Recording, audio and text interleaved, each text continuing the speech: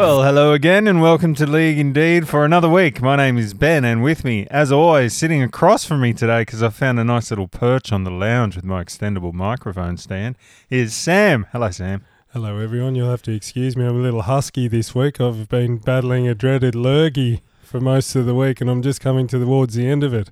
Have you been contact traced? No, I'm okay. It's not the COVID. It's not the dreaded COVID. It's just a cold that I probably caught from one of the kids at school. Charming. That's why I'm sitting on the lounge. What's news? Well, lots going on in the rugby league world this week, and we just watched Justice Hooney take care of the young fella in the ring, didn't we? So I think Gal's got his work cut out for him in a couple of weeks, doesn't he? My first time watching Justice Hooney, and I've got to say I'm very impressed. Very big man. Nice stinging jab. Lots of nice head movement. Fast on his feet. Gal's got all kinds of problems if he can't get on the inside, which I don't think he'll be able to. Well, that kid that he was fighting then's like a brick shithouse. Holy crap, he couldn't knock him over. Well, Gal's got a good chin, yeah, but I don't know. I think he might have bitten off more than he can chew. He was ringside tonight cheering rather heavily for the kid from Cameroon. Christian Soy, yeah, hoping that he would knock Justice out, I think, so that Gal didn't have to front up in a few weeks, but we'll see what happens. Well, I tell you, Gal's up against a proper fighter at the top of his craft, so we'll be watching that one with interest as we are both students of the boxing game, you more than me. Plenty of turmoil in the rugby league proper, though. Well, have you heard about Origin moving possibly from the MCG? I hadn't up until about 2 minutes ago when you told me. What are the proposed venues? Well, there's a COVID crisis going on in Melbourne at the moment, and so they were talking about moving it to Canberra. LOL. That'd be all right. Yeah, I suppose they wouldn't. Where would they hold it though? How many people are you going to get there? 80,000 people. Where are you going to put them in the car park? No, they wouldn't have to, see, because you're not going to.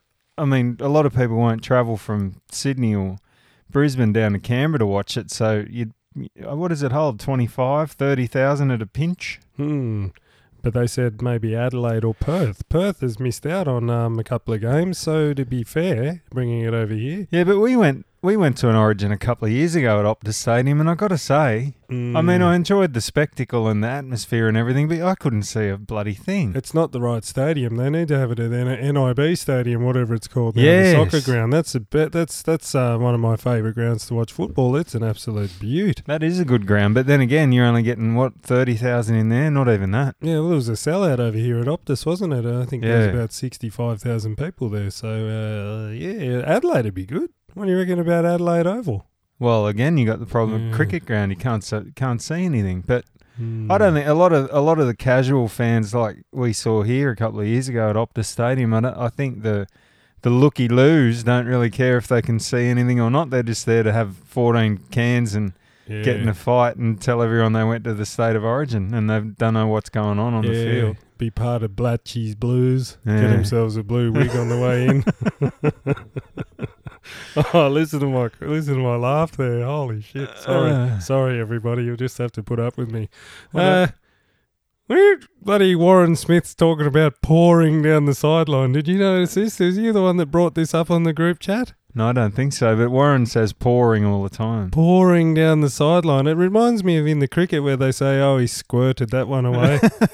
God, I hate it. And they latch onto these things, and then surely there's a producer that just pulls him aside and says, Warren, you just said pouring about 800 times. Can you please stop it? Well, it's kind of the same as my pet hate leaking points.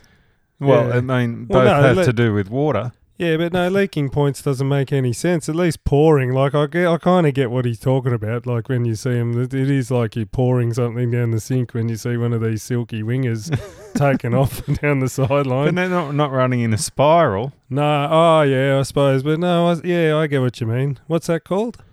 Centrifugal force? No. I don't know. I'll look that one up. I don't care what it's called. That's a pretty weird beef you've got there. But well, no, because it just reminded me of the cricket. Like I said, he squirt that one away the offside and he squirted that down the cow corner. It's like, what? You get the squirt reference, though. It squirts off the bat. Like it pinches between the bat and the pitch and squirts off. God, it's like someone said, hey, that's a cool thing to say. Keep saying that. And so then they take the ball and run run with it, and so now it's pouring everywhere and squirting everywhere. Yeah, but that's every week I get the shits with the commentators, like full of running and middle third and middle third, all the things that Blocker will pick up on it soon, and then you'll hate it even more. No, but Brock, yeah, because I do like Warren Smith. He's one of my favourite commentators, but I just noticed that he's just latched onto this thing. So I don't know, just stop it, Warren. Come up with something else. And speaking of bumper crowds, did you notice the Broncos and Roosters had 500,000 viewers? It was the second highest rating football game of all time. I did, yeah, I heard tell of that. What do you think that's down to? Well, I don't know. There wasn't that many people at the stadium, as per. Yeah, but that's for a that's Roosters given. game, because it was a Roosters home game. But I can't understand it.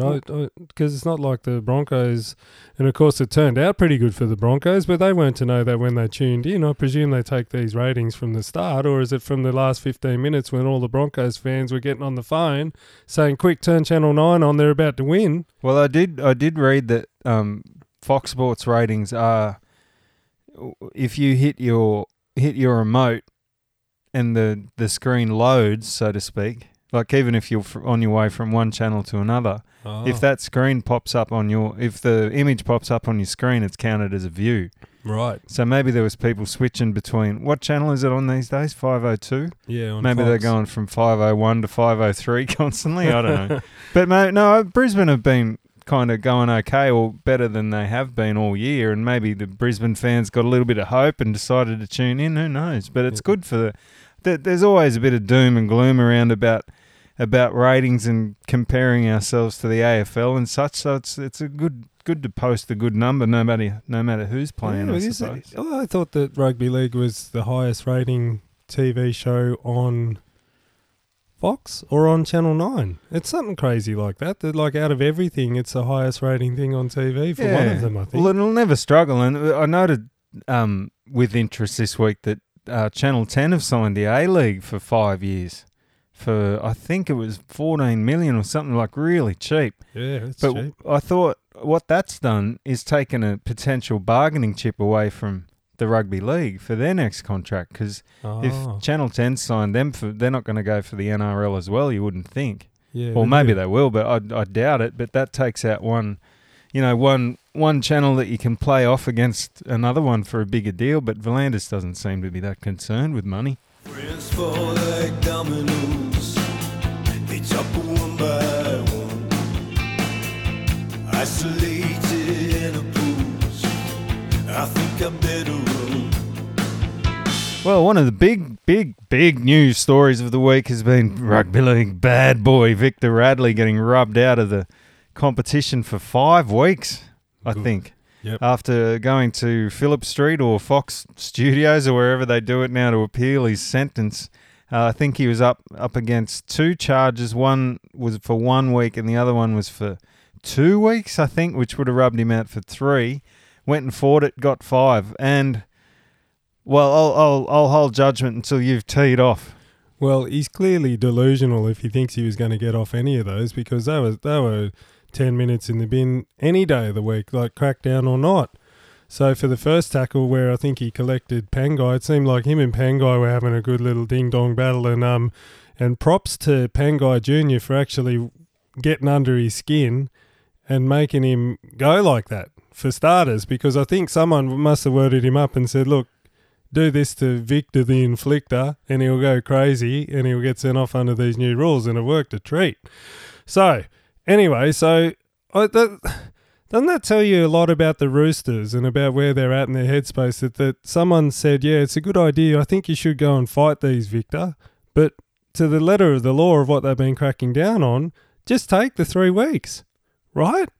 Well, yeah, right? that was my main takeaway from this whole saga with him and Crichton was, you'll remember a month ago, maybe a little bit more, maybe 5 weeks ago, Trent came out and said that it was unacceptable after Tedesco got smacked around the head, unacceptable that someone should be able to stay on the field after hitting somebody high, and everyone lost their minds that the greatest player in the world ever could be rubbed out for a couple of weeks with an HIA because someone collected him high.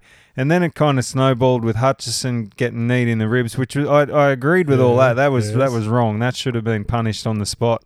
And I think Dylan Brown should have got longer than what he did, but that's beside the point now. But all this has led to this crackdown. And then you've got a bloke like Victor Radley. That first shot he did on Albert Kelly was disgraceful. He jumped up. It was late. Elbowed him, shouldered him in the head. It was late. It was high. He jumped into it.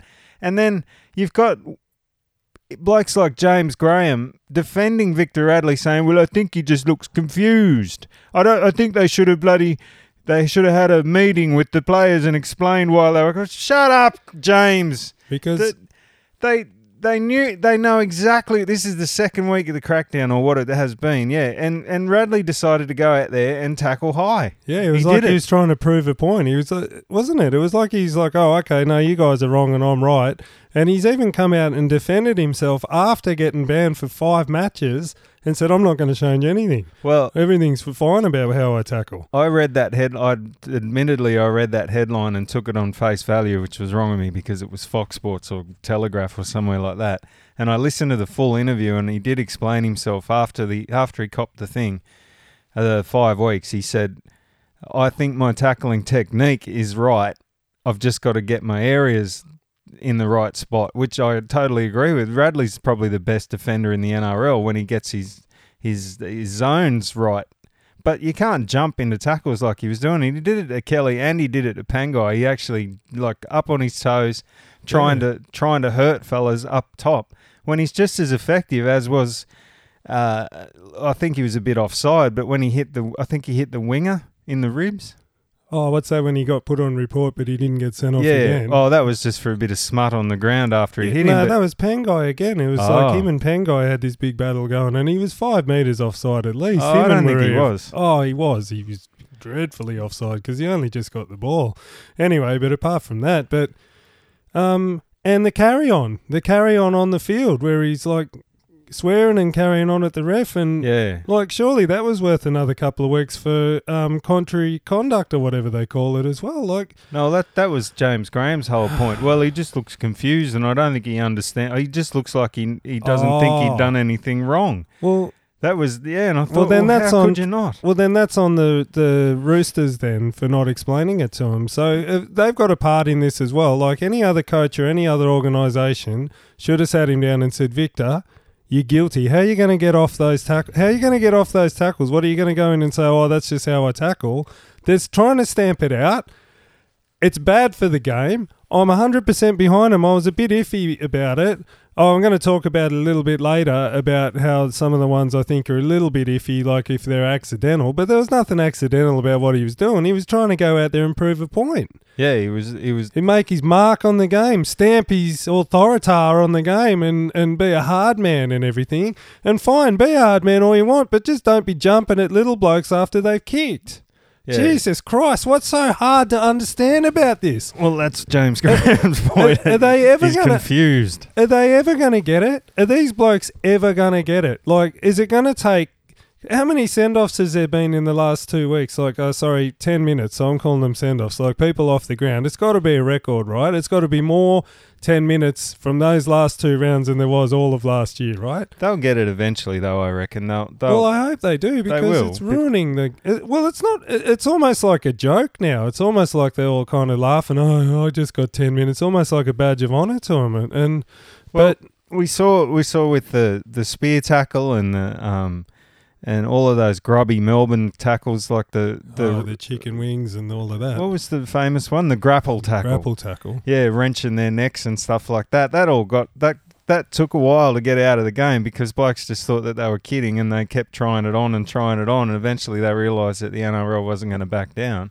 And the same thing's going to happen here because no way Volandis is going to back down now. Okay, well then the onus is on the clubs to stamp it out of their game and not support bullfeds like Radley when they want to go to the judiciary and fight these charges. Someone should have pulled him aside and said, no, you're in the wrong, cop it, and we'll get back to doing what we do. And similarly, I think the teams have got to get together and tell each other, have meetings, coaches sit them all down and say, boys, we know they're cracking down, but how about we don't lie on the ground trying to pull these penalties? Oh, my God. Did Let's- you see it? Let's bloody all band together and try and make the game a good spectacle. Because at the people are turning off their TVs left, right and centre because it's a real mess at the moment. And it's a means to an end, I know. But, geez, I haven't been enjoying it very much. There's a couple of good games on the weekend. But now you're talking about that. There was a couple that the referees actually missed. So one was on Paul Vaughan where he reckoned he got a crusher tackle. And then when they look at the replays and everything, it's like, oh, yeah, well, he was kind of falling down. I suppose technically it was a crusher tackle. The bloke gets sent off for 10 minutes when they would have missed it if Vaughan hadn't stayed down. Same thing with Nathan Brown, did the exact same thing in the Parramatta game as well. yeah. And I'm sure it was probably about half a dozen other times where these blokes are just staying down and they've got all the luxury of the bloody blokes up in the box. Yeah, but that's been happening for a long time now, so I'm not singling it out just because of the crackdown, but the players can go a long way to making it a better spectacle than they are at the moment. Because remember, the whole idea of this whole revolution in rules and stuff was to speed the game up. But what we're seeing at the moment is every 5 minutes we've got to stop, put someone on report, send them to the bin, check the video.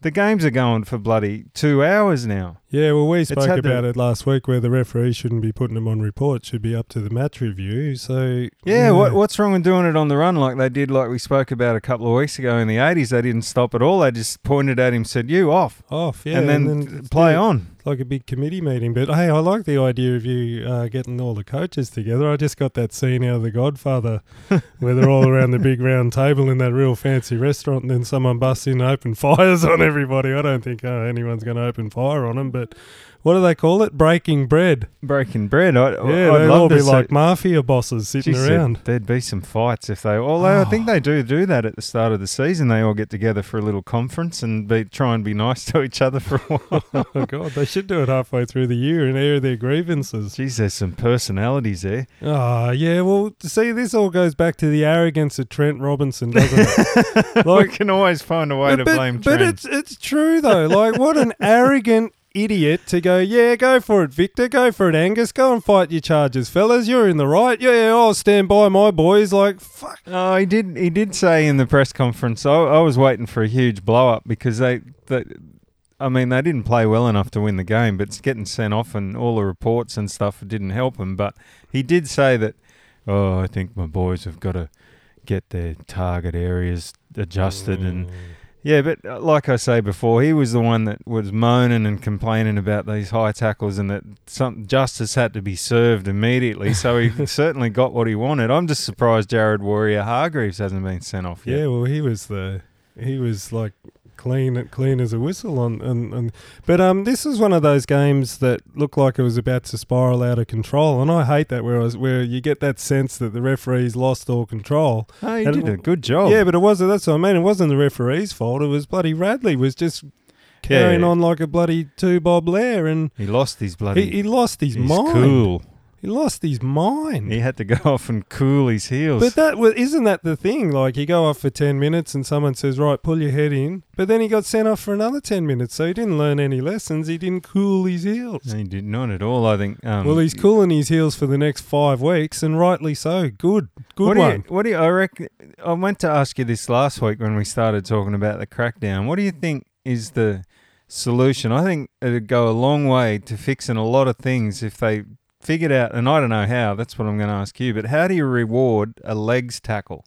Yeah, that's what they were talking about, weren't they? Well, wouldn't that go a long way to fixing things? You get the high shot, because at the moment the best way to control the ruck is to go in high, like up around the chest and shoulders to wrap the ball up. Yes. The other thing is that you rewarding a legs tackle gets rid of this whole quick play the ball and the 6 again calls, and because at the moment you grab a bloke around the legs, grass him, the referee immediately says get off. Yeah. And then the ball player can just bounce to his feet, quick play the ball, 6 again, and well, there's your answer. You let him lie in the ruck longer. Is that the only way to do it though? Because I don't think that's a feasible solution. Well, I was thinking about this. So what does it do when you go up around the shoulders and everything? Shuts down the offload, doesn't it?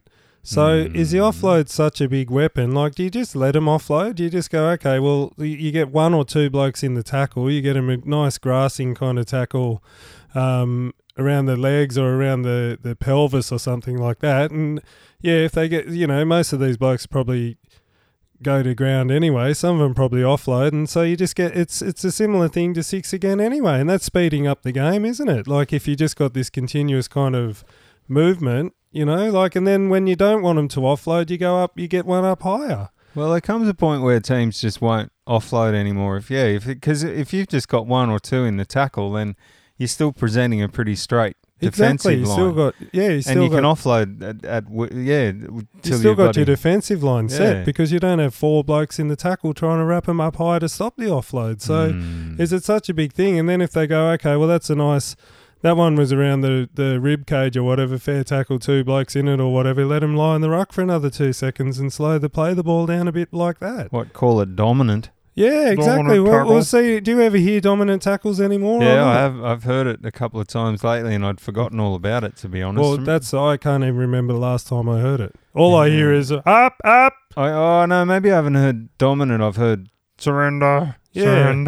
So and then you're allowed to lie on it. Yeah, you have a definitive call like that, and the referee's counting in his head 1,000, 2 1,000, 3 1,000, dominant, and then getting them to get up there. And I reckon that's the only way you're going to do it. And I applaud it. I think it's going to be good for the game if that happens. On the other hand, you've got Victor Radley said that the answer isn't tackling low because that's when you knock yourself out. And the stats back this up because I read a stat that 70-something% of HIAs are caused in defence because of the way that runners run these days by turning their hips. But I can't see any difference the way they run these days to how they did back in the 90s and the 80s. Well, you're right, they do turn. Look at Aaron Woods and those blokes backing into tackles. But you got a really good point there because I think it happened to Jake Turpin.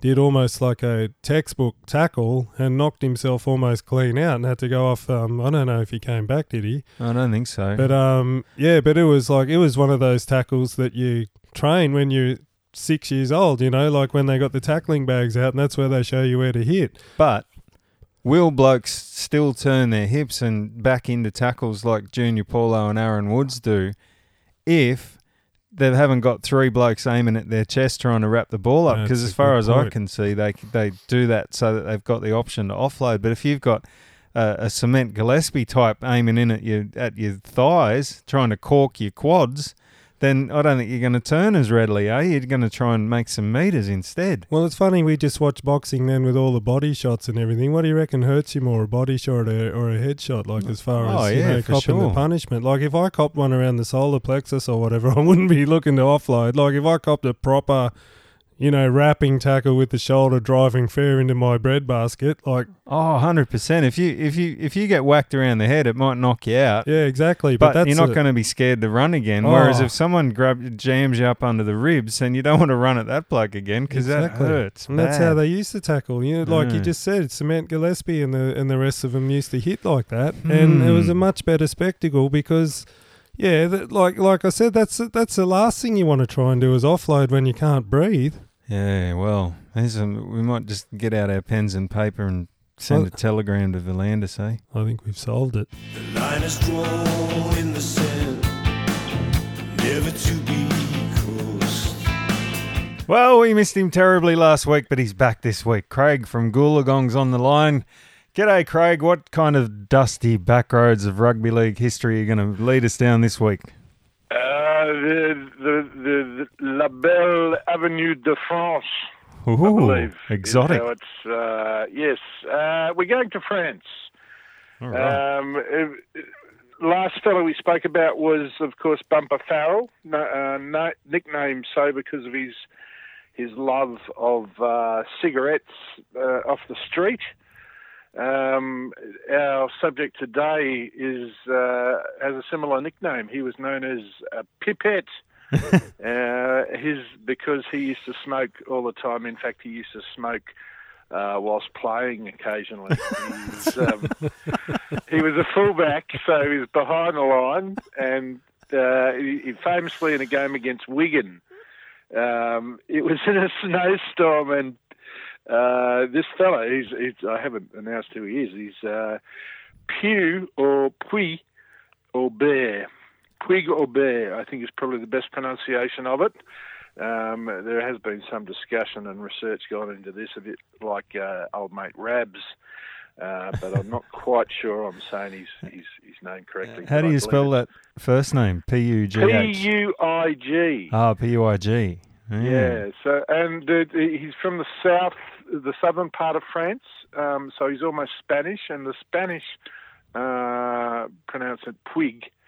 And I think in some of the clips I've seen, it's Puig.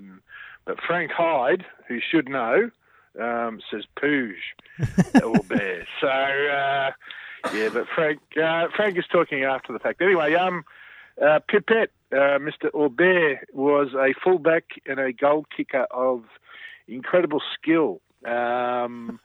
He revolutionised the game with his kicking ability and his elusive running. They were entertainers, the French national team back in the 40s and 50s, and they were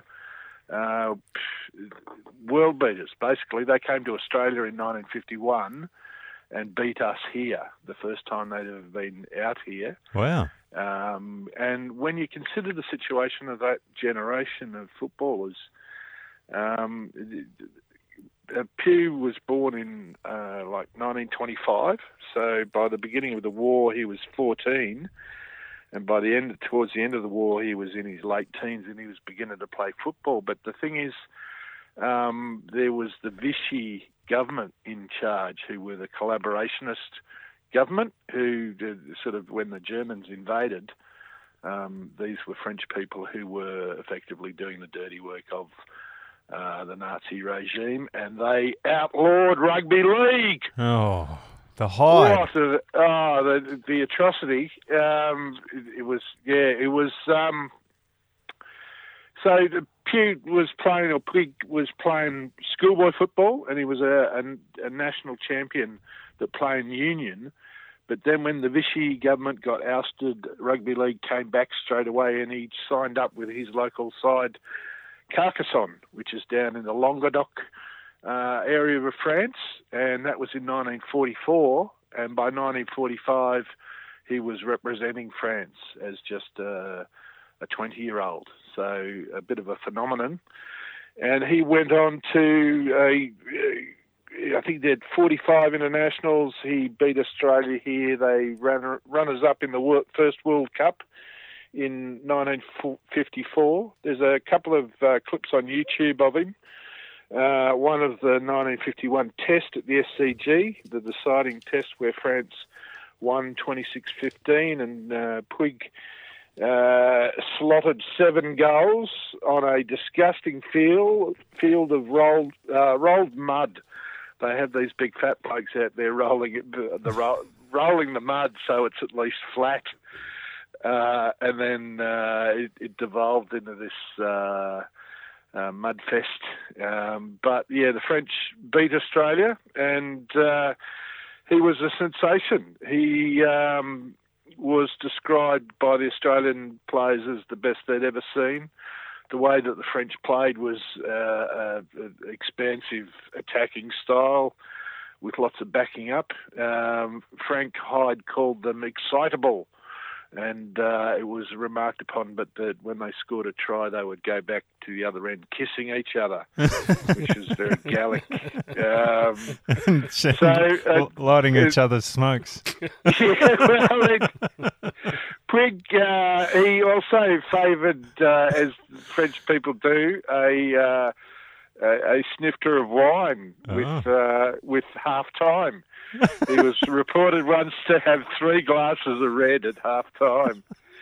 And there's this great thing I saw. He said when he scored a try, sometimes in club competition, he'd leave behind the goal after he'd scored a handwritten poem, giving shit to the opposition, making them, like, humiliating them.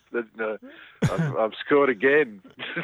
So he's a bit of a character, Prig, and he went on to coach the national side to some success, and he was the national selector. He is French Rugby League, Mr. Puig Pipette Albert. Fantastic stuff. Fantastic. I just want to hear a bit more about him smoking on the field, though. That's got me Yeah, well, he had an interesting philosophy at fullback. I think he fancied himself as some sort of specialist kicker. He didn't think that at fullback you were required to tackle. Was the allegation that was made against him in the Australian press that he didn't feel he had to. But there is a distinction. Quigg thought that by tackling someone who had broken through the line, he would expose a mistake by his colleagues in the back line. Oh. And he didn't wish to embarrass him, so it's a sort of a little Gallic distinction, I suppose. There you go. Quite a fella. I had an experience at the football, the rugby union actually, at Parc des Princes in Paris back in about 94. I went to a test match between Australia. Sorry to speak rugby union on the podcast. I don't wish to stink it up too much, but it is a good story. So I went to a game, Wallabies versus France at the Parc des Princes. I got free tickets off a mate whose brother-in-law was associated with the team or some such rubbish. But we thought a weekend in Paris sounded pretty good, and going to see a test match would be worth a look. But I was sitting there in the stands, perfect seats on halfway, and then this French bloke in a trench coat, smoking, comes and sits on the stairs next to me, and he's going, "You Australian?" And I say, "Yeah." And we're sort of, he starts, Australia starts winning, and he starts getting the shits.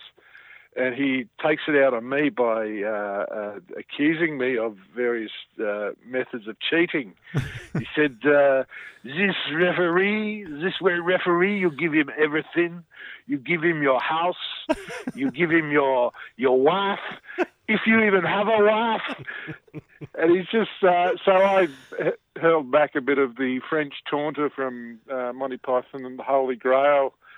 That sort of haranguing, and we parted good friends at the end of the game. But that is the Gallic nature. They, like Australians, like putting shit on each other, and it was a joy to see. But that's my France experience. Very good. Oh, well, another terrific yarn. Thank you very much, Craig. We know that you stay up a bit later than usual to come on and chat to us, so we really appreciate it. No worries, blokes. Y'all fellas off the bed now. All right. Talk to you next week. See you, mate. Thanks, Craig. Brotherhood, a fellow man, another friendship lost, 'cause the days have changed. Well, as most loyal listeners know, we are tragic Raiders fans here at League Indeed, and time's come. We can't put it off any longer. What's going on at Braddon? I think it all has to start at the top, doesn't it? It has to be Ricky Stewart problem, doesn't it? I mean, come on. He's got to go. I've decided. Jeez. Well, there's going to recommend some counselling, but you reckon he's got to go? There's a pattern with this bloke. He did it at the Roosters. He did it at Cronulla. He had. Well, not so much para, I don't think, because that was all a bit of a bloody nightmare. But Cronulla and Canberra are similar. He took him from also rans to a grand final, got done. Had another good year, and then it's just been all downhill ever since. The players don't seem to like him. All the players are fighting with each other. There's a Pommy contingent there that seems to be, I don't know, have they got their heads up their asses? Well, it started with Bateman. Now it looks like, definitely Williams is gone. Now it looks like Hodgson's moving on. Whitehead's always been a bit, I don't know. What do you think? Well... You sound I am a bit deflated. It'd be okay if there was all this nonsense going on and they were winning games, but of course they haven't been winning and they haven't been playing very well, and they just look like they don't like each other, and there's no effort there. Like, I watched it on the weekend where bloody Curtis Scott had a pretty good game. He took off running, and it looked like he was, streaking away. Any other side, there'd be about 5 blokes around him trying to get the ball. There was absolutely no one. Well, I've been around saying him, and all year they're not fit for a start. Well, it wasn't, because this was in the first 20 minutes, I'm pretty sure. And that's what made my mind up. I'm like, there's something wrong with these guys. And that's what came up. This all came up before Williams, I think it was Tuesday or Wednesday, where he decided he wasn't going to come to training. Well, something stunk 2 weeks ago or 3 weeks ago when he pulled out mysteriously right before a game with a hamstring injury, and then all of a sudden was right to go the next week. So that was obviously a lie. Yeah. He was right to go or fit to play, but just didn't want to. Yeah, and I still reckon there's something going on with Croker as well, because he's just overcome his knee injury or his shoulder injury. Now he's got a knee injury, and so I don't know. There's definitely something going on there. But if we can just talk about George Williams here for a second, a lot of the players one player in particular, Josh Hodgson's come out and defended him and saying he's the best bloke ever, and the club's in the wrong. Like, he's pretty much publicly come out and said that. And well, if he said that, then he's gone. Yeah, and he's also said that, I'm not a bench player and blah, blah, blah. And so anyway, just to quote Josh, he said, not once did, and we're talking about George here, not once did George kick stones or make a fuss and say that he didn't want to do X, Y, or Z. Obviously, this week about training, he couldn't come in. But, mate, we have all had them days when you got dramas going on, you're a bit down in the dumps, and there are times when you need a bit of a day off. Oh, fuck me, Josh. He's getting paid $700,000 a year to kick a footy around. Go to training. Exactly. Jesus and that's what Christ, I'm saying. I'm So sick if of you've these got blokes. if you've got a team that are banding around and they're all on the same page, then they say, you know what, George is wrong. He's in the wrong here. He didn't want to come to training. He doesn't want to play on the weekend. He's been agitating for a release all year. And yes, we know there's extenuating circumstances. He's pregnant, his wife's pregnant, and they've got no family over here except for his father apparently lives here in Perth in Rockingham. So, I don't know, fly his father over or something. But I don't think the Raiders are in the wrong here. I do. I don't think the Raiders are in the wrong here, because if you've got a player that doesn't want to play and doesn't want to turn up to training, what other option have you got? You've got to punt him. And so, of course, and the thing that gets me about this, right, is that immediately he's come out and said it's the Raiders' fault. Like, he's come out on Twitter and said that he hasn't signed the release papers and that they booted him out and everything like that, because I think he's suddenly realised that they don't have to pay him out for the rest of his contract for the rest of the year. So presumably he's probably made $300,000 already of it, and so he wants his other $300,000. So now he's come out and he's saying it's the Raiders' problem. How about this? It's both their faults. He's an arsehole, and the Raiders haven't exactly provided a very stable working environment this year, not last year. Well, if he's got a problem with the coach or whatever, that's a whole separate thing. But he's coming out and saying that the Raiders haven't looked after his mental health, haven't looked after his family. Yeah, but we don't know anything about it. No, I don't either. But then I believe someone like Don Ferner, who's been the longest acting CEO in the rugby league history or whatever it is, Don Ferner Jr., I'd believe Don Ferner Jr. over a fucking halfback that wants to go home. I'd believe Don Ferner when he comes out and he says, look, we've tried everything to look after this kid. But what can they do? What can they do? They can't fly his family out here because of COVID. I don't know. Like, Don Ferner's not responsible for COVID, is he? Like, it's just a whole bunch of unfortunate circumstances. But if you've got any sort of character, you just suck it up and you go, okay, well, shit, my wife's pregnant or whatever, and we don't have much support over here, but the club's doing everything they can. Like, what else can they do? They bent over backwards for John Bateman. They bloody got John Bateman's daughter, because that was a whole bloody sticking point with him, and he was homesick as well. So they flew his bloody daughter out here so that he could visit her and everything, and they did everything they could. And what does he do? He's done nothing but stick the boot into the club ever since he's gone back. Oh, I tell you what, and if people are saying, okay, well, it's a Ricky Stewart problem, I'd say, yeah, it probably is half of Ricky Stewart, but then half of it is these other dickheads. That's what I just said. Yeah, well, not the club. I'm defending. I think Don Ferner and Ricky Stewart are a whole different thing. I'm talking about the club as Don Ferner's kind of aspect. Yeah, but we've been through this before, remember the whole David Shillington fiasco? There's been plenty of fiascos at the Raiders with player unrest and you've got it, and it happens at every club. Yeah, at every club. But some manage it better than others, and the Raiders aren't very good at managing this sort of stuff because they're a very small town. They have trouble keeping stuff under wraps. Well, it seems to me that they got a whole bunch of blokes that don't want to be there. Like, they go, oh, it's a great place for me and my family and my missus and kids and all of that. You know, like the family man kind of player, they seem to have no problem with. But then if you believe James Hooper, which probably you shouldn't. No, God, no. I haven't believed the word he's ever said. Coming out and saying, "Oh, okay, well, why was your manager saying what's it like living in Sydney next to the beach and all this sort of stuff?"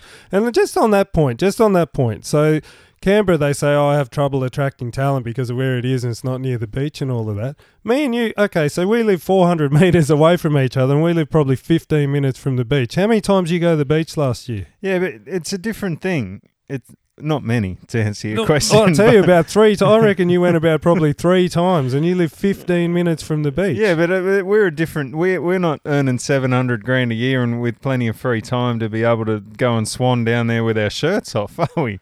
Yeah, but I'm saying that, what's the big attraction? What's the big point? Yeah, but that's an age-old saga about Canberra, but they definitely get used as a stepping stone into the NRL, especially when Ricky started bringing the Pommy blokes out, and then everyone clued up to it all. Canberra will take Pommies. Let's go out and play a year at the Raiders and then try and get a gig at the Roosters or something like that, just using them as a stepping stone, which you can't.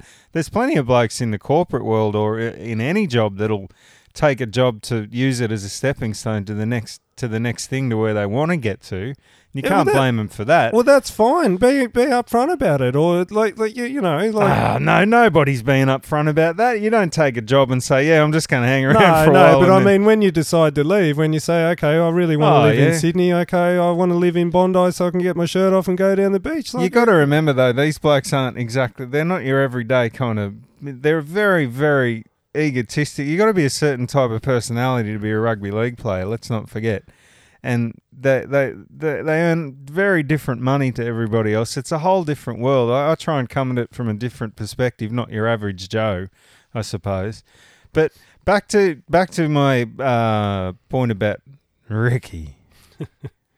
He's obviously... Did you see his press conference? Oh, yeah, where he said about 13 words and then walked out. Well, I don't mind that. I don't mind that because Wayne Bennett does that every week, and everyone thinks he's the world's biggest character and a legend of the game. So he can answer questions like that, but it was out of character for Ricky. He usually loves to tell everybody how he knows what's wrong and how he's going to fix it, and it's easy to fix, but he had nothing. That's what I think as well. I just don't think he's got any answers to this, and I think it might be a different kind of scenario that he's facing here where he doesn't have the players on side. Like I think last time when Bateman started being a goose and all of that, they just come off being a grand final side and, still looking pretty good. But, when you're not got the success on the park and this stuff's happening. Yeah, and I think we spoke about it a few weeks ago. This is what I wanted to bring up is that remember when we were talking about how coaches can't tell players what to do or how to play or anything like they used to because there's this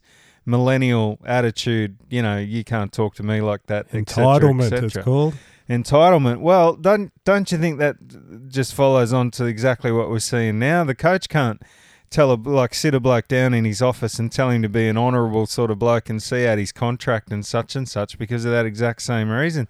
Ricky, an old school coach like Ricky can't handle these young blokes like he used to be able to, even like at Cronulla, but especially back when he started coaching at the Roosters when it was a bit more old school.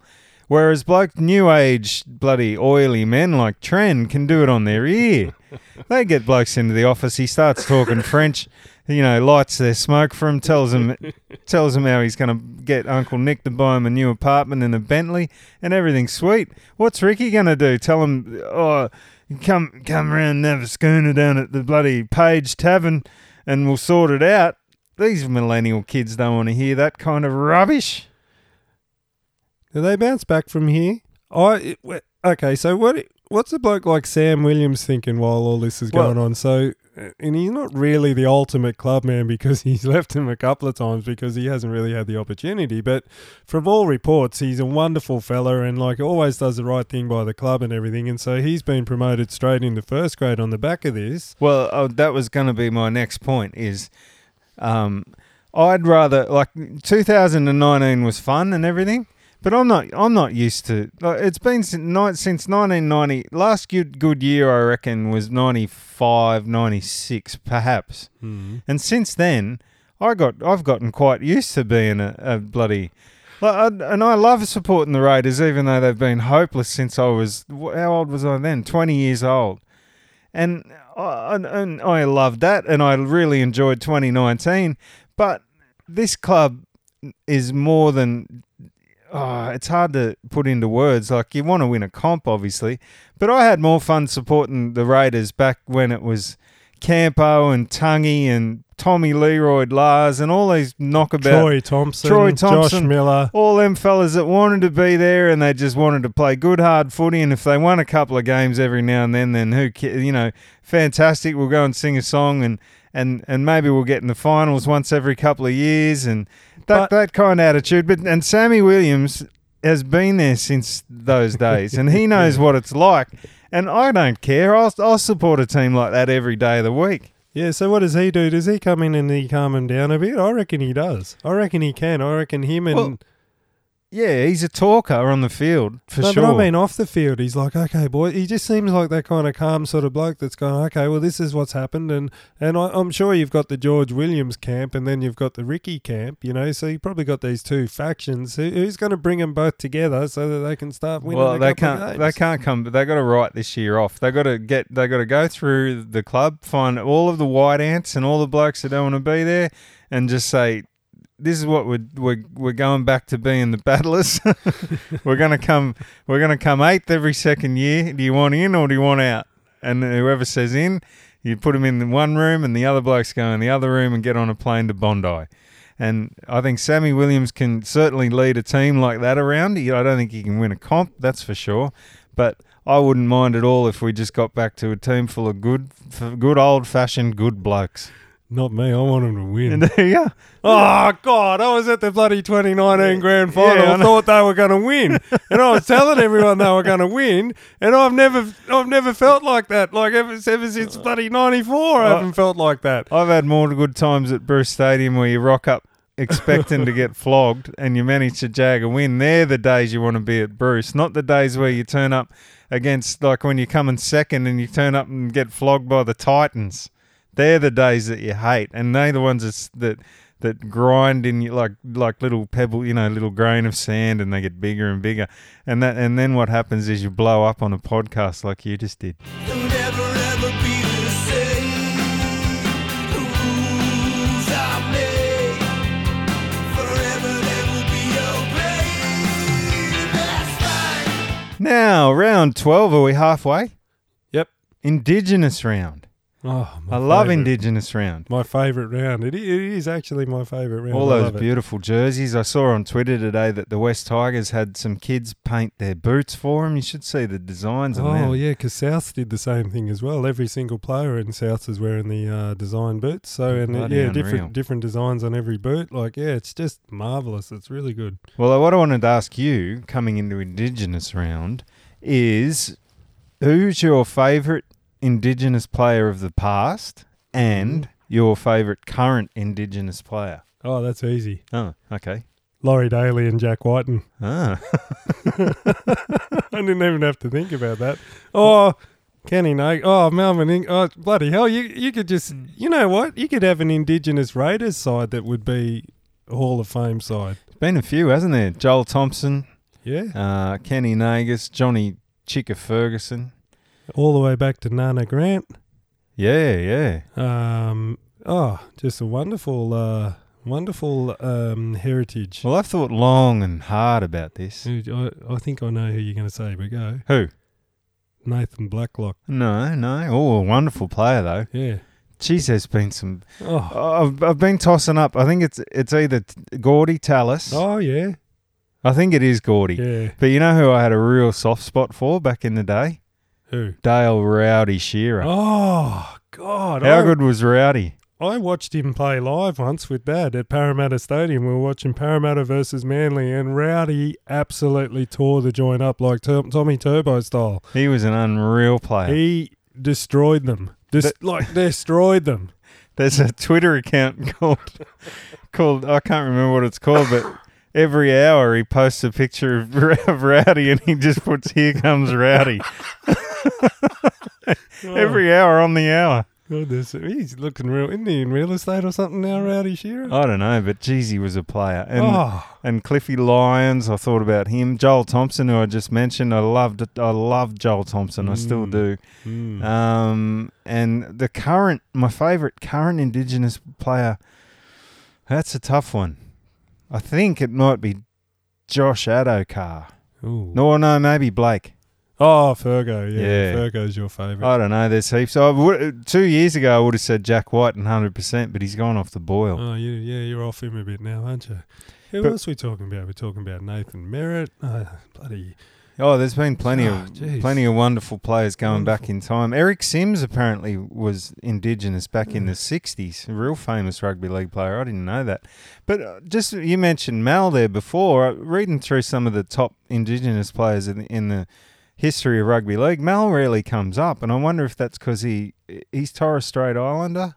Is that right? Oh, I'm not too sure. I'm not sure how he categorises himself, if he even does. But anyway, yeah. And I also thought of Laurie, obviously. Oh, how could you go past Laurie? Preston Campbell. Presto's son's about to make his debut. He is isn't too. he? I hope he goes well. Yeah, David Peachy. Oh my goodness! Like even you could bloody name just from the Central Western New South Wales area. You could probably name a bloody first grade side. Well, young Will Kennedy from the Sharks is Oh, going Jeez, bloody he had a good unreal at the game moment. the other day, didn't he? Yeah, but it's going to be a wonderful round. I can't wait to see the jerseys and the pageantry. It's going to be unreal. I can't wait. Oh, that's fine. 'Cause I don't wanna get into an argument. I can never win. Well, round 11 threw up some stinkers and a couple of good games, I suppose. Let's talk about them. Cowboys 36, Knights 20. Newcastle very poor defence, and they look unfit. They look unfit, like a few hands on hips and stuff about bloody 20 minutes in, I thought. Did they get a blasting off Adam? Did Adam punch them all in the guts? Well, I don't know what's going on there, but I don't know. Well, you could argue they don't really have much cattle, but they got some pretty good players. Sure but, they have. They got heaps of good players. Yeah, I don't know. Something very wrong going up there with Adam O'Brien, I think. I think he's a problem. Yeah, a bit of Raider-esque fitness levels and maybe even a few white ants in that team, I reckon. There's a few blokes don't look happy. No. And Val Holmes didn't do his origin chances any harm. well, I was going to talk about him. He's looking very good again. But I suppose if you're getting off, I think one of those tries that he scored, or maybe his only try, but it came off 3 6-agains in a row. And Val just strolled over probably against 11 men. Yeah, it wasn't much of a game. Let's move on. Warriors 30 over West Tigers 26. Oh, this was good. This is a nail biter at the end there. I actually thought the Tigers were going to get up. Yeah, this was a good game. Despite my feelings about defence, there wasn't much on show, but yeah, it was exciting. At least it went down to the wire, and it was a ding dong battle. But he changed. I think the lead changed 4 or 5 times. Yeah, it was a good one. And Roger running amok out there on the wing. You see when he burnt BJ? Like, bloody hell, he took off, and BJ. Hasn't Roger just got the world's... I mean, you've got a fairly big date, but Rogers is massive. Oh, that's good though. That's what he needs. It's like a fuel tank for his for his thighs or something. I can't believe I haven't noticed it before. He's got a gigantic ass. I'm going to have a look again this week. But it's certainly not unattractive. Oh no, Yeah. no, big bums on men looks awesome. Not like you, where your legs just join up to your back. I can't help it, mate. But geez, didn't the winger? These wingers on the weekend, buddy, Tommy Talau, Montoya, holy crap, shockers. Yeah. Holy crap. Poor old Marcelo. Is it Marcelo Montoya? Yeah, oh, geez, he made a meal of that try, but before that, he got a was couple, stinking though. up the joint. Yeah, but geez, he got a couple of gifts. But what I just want to say on Blake Laurie, he's a real good player. He's just not big enough. They're running over the top of him. Yeah, and he gets pushed back a lot Yeah, too on he's those just- carries. Wouldn't it be good if he put on about 6 or 7 date kilos? Yeah, well, he needs to- around the buttocks. Yeah, he needs to get a physique like Thompson. And Walsh didn't do his Yeah. special. You know how he is actually a special player. I think he might be one of these once in a one in a million types. Well, he's not getting as many raps as Sam Walker at the moment, but I think he's certainly as Well, good as I'm going to talk about Walker in our wrap up of that game, but I reckon he's twice the player Walker is. Twice? Well, we'll talk about Walker in a minute. 13-12, the Sharks over the Dragons in a nail-biter. The local derby. This was a pretty good game, I got to say. Well, I think Paul Vaughan's 10 minutes that he copped was pretty rough. He hit him in the head. Pretty rough. There's falling. confusion. Well, that a was couple one of of blokes those ones that could have... That was one of those ones. There was a lot that got penalised over the weekend and put on report, but no 10 minutes. That's what I'm talking about. It was definitely a penalty, but I don't think he should have got 10 minutes. Well, someone got warned twice on the, put on report twice and didn't get a bin on the... Yeah, I think there's still some fine tuning, but like if you hit him in the head, you got to go off. Maybe there's an argument for a 5 minutes. Yeah, well, there was heaps of blokes getting hit in the head that weren't getting sent off for 10 minutes. But I don't think that certainly wasn't a turning point. No. Well, there was a tackle. Speaking of tackling styles, did you see Dukes get ironed out? It was in the first 3 minutes or something. Holy crap, he coughed. Or he's just a target for massive hits at the moment. Well, everyone hates him. That's why. Well, jeez. And, yeah, but there was some good stuff in this game. Like we talked about it before about Kennedy at the back. Like, geez, he's an emerging talent, isn't he? And terrific. Okay, so do you put Ben Hunt in your Origin side? No, God no. He played pretty good on the Nowhere weekend. near it. There was a couple where he a good try-saving tackle. And you heard my team last week. He's not coming anywhere near it. And also I've got here, should Dugan have been sent off? He got 10 minutes and he was big swinging arm and he should have got sent off, I reckon. If you can remember back that far. Anyway, I'm nitpicking here, but it was a pretty good game. Went down to Golden Point.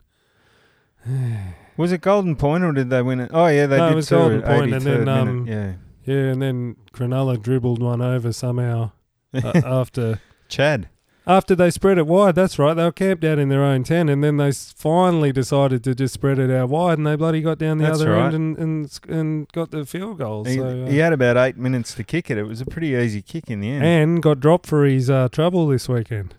Bullshit. Chad Townsend got dropped. They put Moylan in and Sean Johnson. Bullshit. Townsend's not even in the 17, but we'll talk about that later. Titans 30 defeated the poor old hapless Bulldogs 20. That wasn't a bad game, though. Like, Bulldogs actually showed a bit, I thought. Disagree. Horrible game. This was a disgraceful game of football. I like to say every game's good because I just, I love the footy as much as anyone. But I don't enjoy it. This was A, high scoring, B, zero defence, C, neither team should have won. Well, they should have just called it off. The team that had AJ Brimson, because he was sparkling. I don't know about that. Oh, come on. Brimson. He was good, but what is he up against? The Raiders beat the Bulldogs last week. You got to put him in the Queensland Well, side. he's in my team. Yeah, well, good. And Fonuweka. He's in my team too, remember? Oh, is he just... Bloody hell, he was damaged and started a fight and everything. Oh, he's becoming one of my favourites. There's been plenty of media types listening to my team from last week because I've heard fellas on Fox Sports saying they're putting Blake in. I thought that was a mind blower, all of my very own, but people are coming around. They're listening to the program. I've got the analytics. 34 Broncos 34 defeated the Roosters 16 at the SCG. Who saw this coming? Well, not us. You know what? Roosters dropped the lip. That's all I can explain about this. So, let Radley getting penalised left, right and centre, and they dropped their lip. They lost the game. They were behind, what, was it 10-0 or 12-0 maybe after about 15 minutes, and then I think the Roosters decided that this just would not do. And then, like you were saying before, Pangai decided for once in his life to take it to him, like everybody knows that he can. Oh, if you're a Broncos fan, when he's just sitting back going, why the fuck don't they play like this all the time? Pangai Jr. running amok. And Haas and Lodge were just wrecking balls, and they really sat the Roosters on their ass. Then you got they bring Kelly back. Albert bloody Kelly from wherever, and then they got blokes like David. David Mead must be 48 years old, is he? And he's the fastest bloke on the field. You know what Kelly did right? What's that? He just kicked simply, and every time he put a kick up, apart from when he was getting shouldered in the head by Radley, he chased it.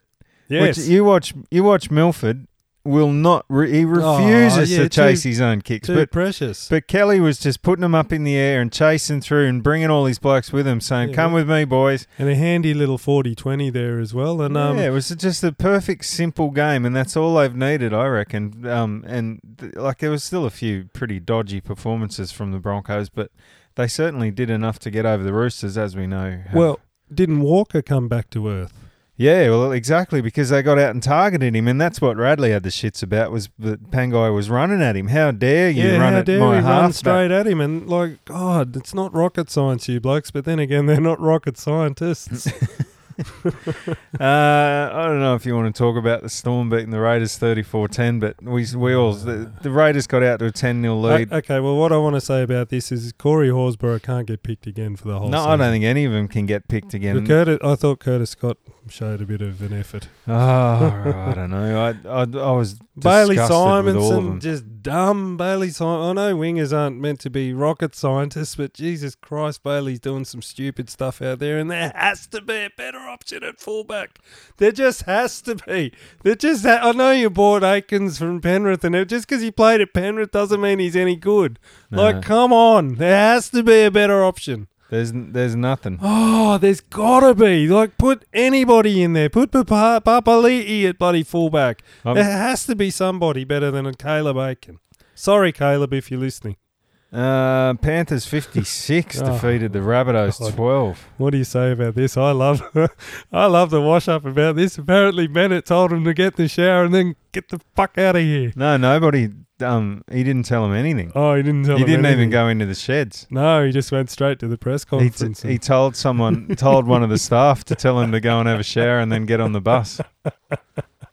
And I think Damien Cook said that's the worst thing you can hear from a coach. He didn't hear anything. He heard it secondhand from somebody. But imagine if Ricky Stewart did that and it got out to the press. There'd be knives out, wouldn't there? I'm laughing about it because it was Wayne Bennett, because I actually found that funny. Usually I don't find him funny, but geez, so you got to put petulant. You got to put a line through South this year, don't you? They asked Benji that last night on NRL 360, and he got very testy about it. Well, how would Benji know? He didn't even get played. No, but he said they were all putting in as much effort. It's very I'd go back to the Raiders again, where they're saying that all the effort's there, but it's not. Yeah, and then bloody Bennett comes out and says, "Oh, you don't put Benji on because he can't defend. Can't defend. Yeah, he's not the world's best defender." It's like, how's that not a kick in the guts to a bloke who's been one of your best players all year? If anyone's got the right to drop the lip and storm out, it'd be Benji, because saying he's not putting him on because he's not the world's greatest defender when your team's just got 56 put on you.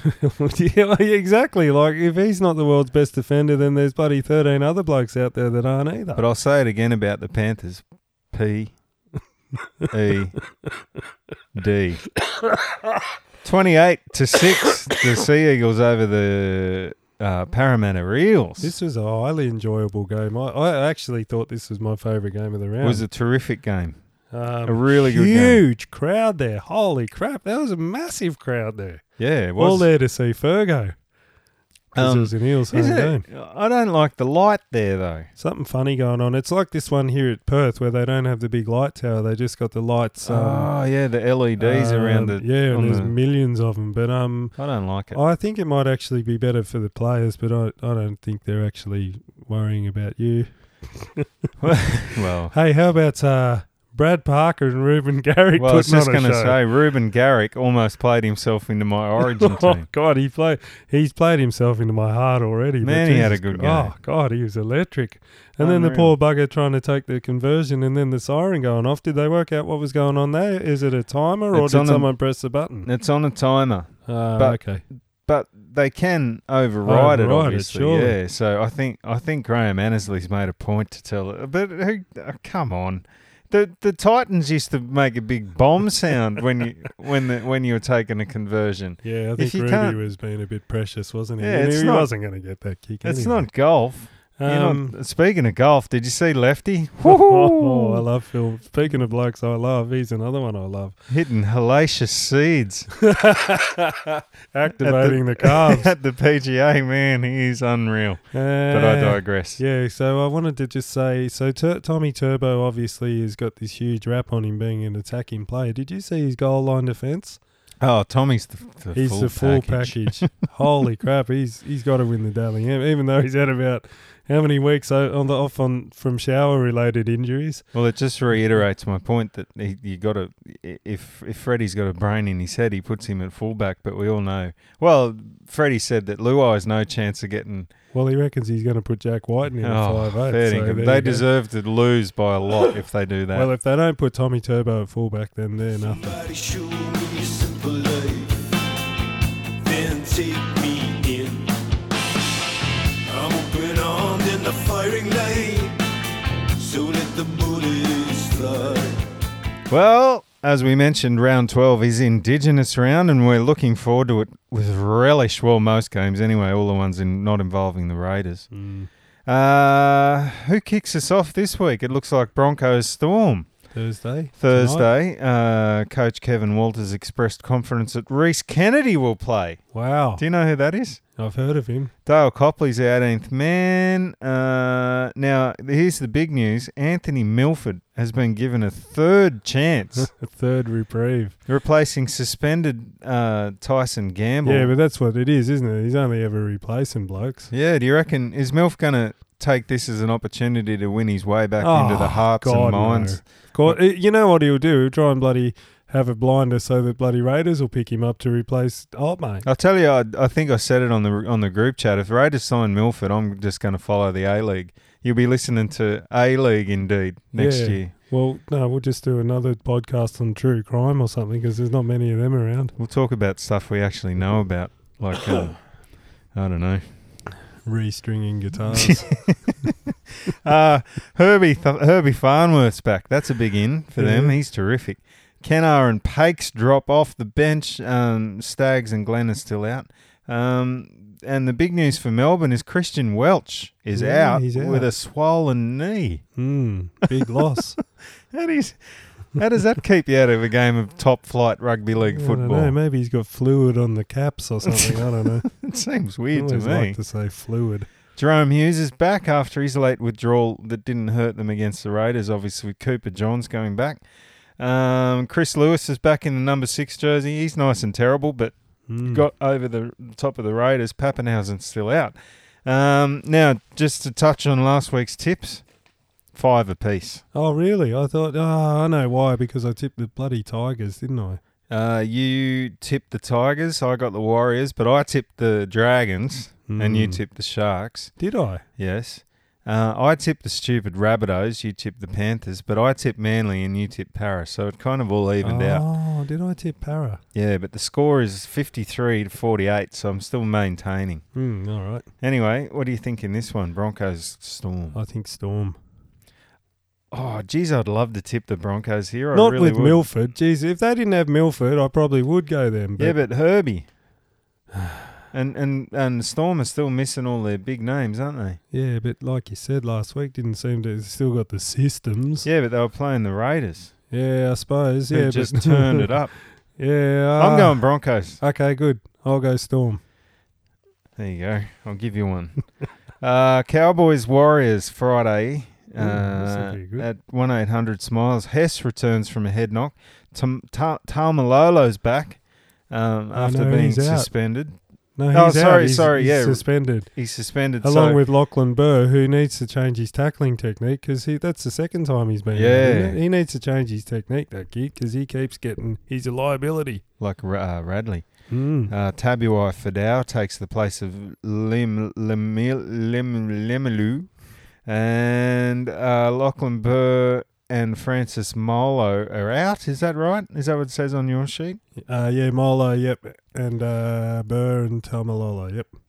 Reece Walsh retains the number 1 jersey for the Warriors with Roger choosing to stay on the wing, which they kind of float in between back and forth, don't they? Roger's a good chop winger. and change. Roger's a good winger. Yeah, but he's a hell of a fullback. Yeah, true. I think Reese is best just popping up like a little running lock or something like that.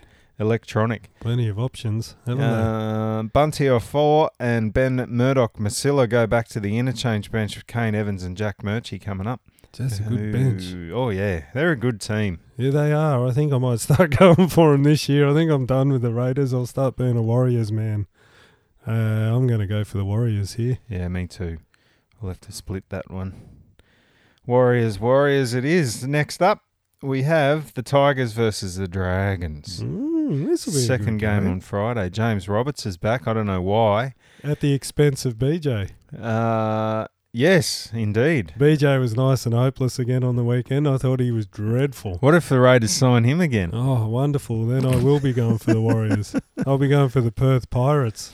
Jake Simpkin drops back to the interchange. Tom Amoni's back for the Tigers. They've won their last 3 against the Dragons. Josh Carr misses a week after. Oh, they've got all kinds of suspension problems, don't they? They've had to bring Gerard Beale back. Yeah. Jared? I'm going to call him Gerard. I think it is Gerard Beale. Is it? No. Jared Beale, Gerard Wonderful. Beale? I don't know. Yeah, so they've dragged him out of somewhere. Cody Ramsey, Jaden Hunt and Max Fenoi all failed HIAs, so they're all kind of iffy, I think, at the moment.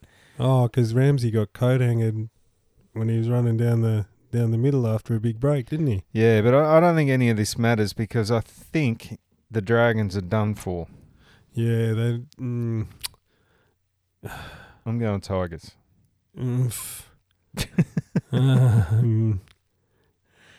You know what? I'm going to go the Dragons here. All right. Jack Bird, Cody Ramsey, Corey Norman, Ben... Yeah, I'm going Dragons. All right, good. Panthers Bulldogs, first game on Saturday. What do you reckon? Jesus Christ. I'm not even going to read through the Don't even teams. worry about it. Panthers.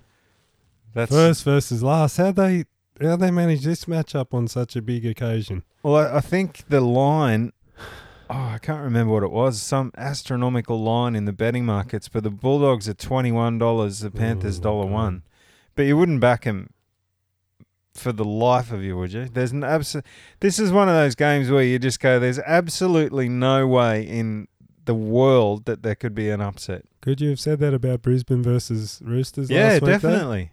I think that's what I'm going back to our conversations at the start of the year. I always think that any team can beat any other team on their day, but this is one of those occasions where you just know it's not going to happen. Yeah. I think the Broncos Roosters game was the second highest rating of all time. I think this one's going to be the lowest. Unless people will car crash TV where you just can't look away. But it's going to be an absolute massacre. Rabbitohs versus Eels, this is the next game on Saturday. This, I think, will be a match of the round. Yeah. This has got all the hallmarks of being a beaut. And Cameron- if you're a betting person, get on the draw. There you go. Hey, I forgot to tell you, there was a debutant who scored a try last week. It wasn't the Raiders kid. No, I forget who it was. It's in my notes. Anyway, go on and I'll find him. Cameron Murray's back. Jacob Host is back. Liam Knight, the Airguard guy, goes back, and so does Jaden Sewer, which is strange. He had a really good game. He was one of those guys that was showing people how you do tackle properly. Yeah, he's a very good player. He's an Sewer. absolute missile. And what he's dropped, did you say? They've dropped him. Oh, jeez, yeah. Well, they said that Wayne was going to swing the axe. Maybe he just Jesus didn't tell anyone and Christ. they had to name their own team. Maybe he hasn't been in touch all week. Eels prop Regan Campbell-Gillard took the early plea on a high tackle charge and misses this week. Oregon Kafusi moves to the starting side and Nia Corey goes back to the bench, which I think is the best spot for him. Dylan Brown's still out. This is a tough one. Souths will be stinging, but so will Para after both last round losers. I'm just going to go for who I like more, and that's Souths. Really? You like Souths more than Parramatta? Hell yeah.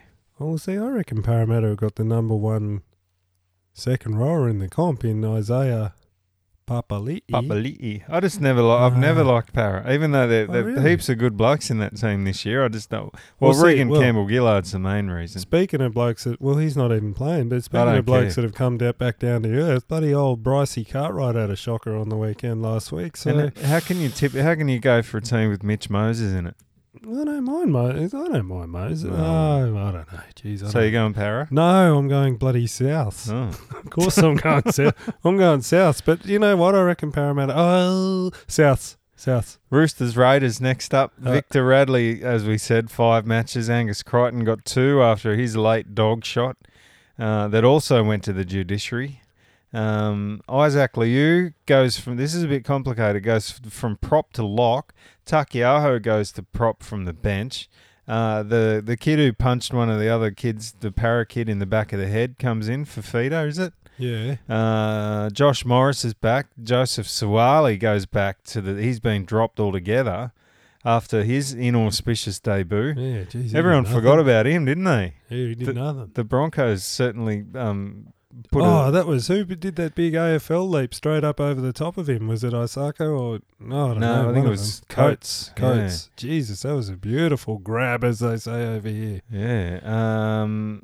And Whiten and Hodgson are both back. Rapana comes back at the expense of bloody Semi Valame, who I think was one of the only blokes had to go. Really? So they've dropped him and not... oh, my God. Right. I was going to tip Raiders, but now I'm not. And, of course, Williams granted the immediate release. Tommy Starling stays at 9. Hodgson to the bench. Soliola's back. Hudson Young has been dropped, I think. Oh, yeah, he has. Whitehead nearly popped his finger out, but he's okay. Chance Nickel-Clockstad's out for the rest of the year. It's just one shit sandwich after another. Oh, absolutely. At the Raiders. Rabble. But so Hudson Young, I agree with them dropping him, but drop Corey Horsburgh for God's sakes. Oh, he's awful. Drop him for God's sakes. And if you got all these bloody problems, then why don't you bring in this Schneider kid if he's the future? Like, Jesus Christ, at least make it a year where you can rebuild or something. Fucking go. I'm going for Easts. Raiders for me. What? I'm going Raiders. They're going to win this. Oh, God. How? I'm just making up ground on the back of your emotion. Actually, no, extending my lead, I should say. Right. Sharks Titans Sunday, 2:00.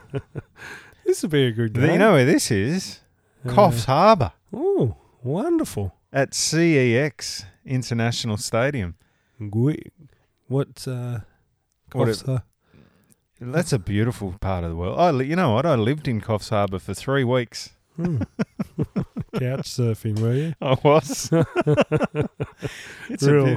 You were like David Carradine. You just walk the earth like a natural man. And there's a pub there called the Hoey Moey. Oh, yeah, we used to good. go down there a lot.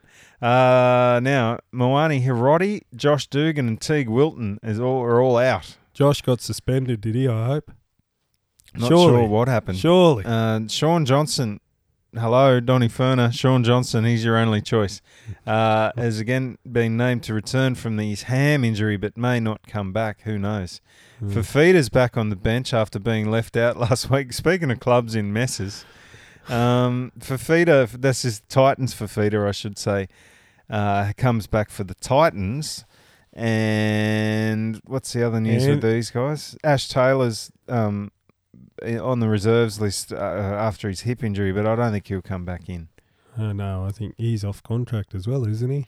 Yeah, but Donny. Watch the Raiders fly in. Watch them. Donny, no. Well, you know what? I got it on good authority from some bloke at the under-6 training that Gareth Widdop's been signed by the Raiders, but Jesus I don't know. Christ. I will follow the A-League. I don't know about that. I'm going Titans. Sharks are in interesting. disarray. Yeah, Titans for me too. They're your faves. You've got to go on your second faves. Well, Or maybe your they main They haven't faves. been great this year. Or Let's be awful. honest, but geez, Tino's back, so... No, Well, Knights Tino versus... was back last week. He had a good game. Yeah, he was. He's a good player. When doesn't he play good? Knights versus Seagulls is the last game, is it? Yes. Yeah, the last game on Sunday. Kalen Ponga and Bradman Best are both back on deck. Kurt Mann goes from fullback to 5'8". And Blake Green's retired. Yeah, retired immediately. That was a bit of a shock, but he hasn't been going great. So He did the old, my body can't keep up with me. Carl Lawton stays in for the Sea Eagles after a good game. He was really good last week. Dylan Walker and Kieran Foran are not expected back, so that helps them. Yeah, that's good. Yeah. Pair of bloody duds. Keep them out forever. Manly are much better without those idiots. Tommy T's had 8 tries in his last 6 games and God knows how many assists. Yeah, and he gave old Jason Saab a beautiful spray on the weekend, so I think that only helps. Imagine getting sprayed by Tommy. You just nod. Well, that's what he did. He just nodded and said, yes, Tom. Well, what else are you going to say? Well, he was right. This is a bit of a no-brainer, I'm sure you'll agree. Yeah, Manly. I like Manly at the moment. Oh, they're top 4 Smokies. Yeah, I like them, but they seem like a good bunch of fellas. Yeah, not even Smokies at the moment. They're probably odds on to be top 4. Who would have thought it at the start of the year, though? They started pretty bad, didn't they? But then old mate came back after he slipped in the shower, and look at him. Awful. Good luck with your tips, mate. Take me across to the other side, above the bloodstained sky. Well, thank you for listening to League Indeed again for another week. A very, very, very emotional episode this week. But we got a lot off our chests. We solved a lot of problems, didn't we? A big thanks to 46 Brigade, whose new single we've used throughout this episode. The new single's called Fall in Line. You can check it out on Spotify, Apple Music. The new single, the video's up on YouTube. You can watch 46 Brigade live at The Scene. That's The Scene Music TV on YouTube. Check it out. And I just want to give a quick shout out to my hairdresser Jess from My Hair Lady. She came and she did all of the family's hair this week. And I'll tell you what, if you don't have a hairdresser that comes round to your house, you're nothing. The last haircut I had was down at the Darts Shops before a job interview, and I got to tell you, the bloke did a terrible job. That's why you get your consistency, see, from someone coming round to your house. So that was about 18 months ago. Oh, no, probably more. Now you look like Ross Noble. I don't look good. Except you're not 180 kilos like Ross Noble. Shout out to Ross Noble. Thanks for joining us.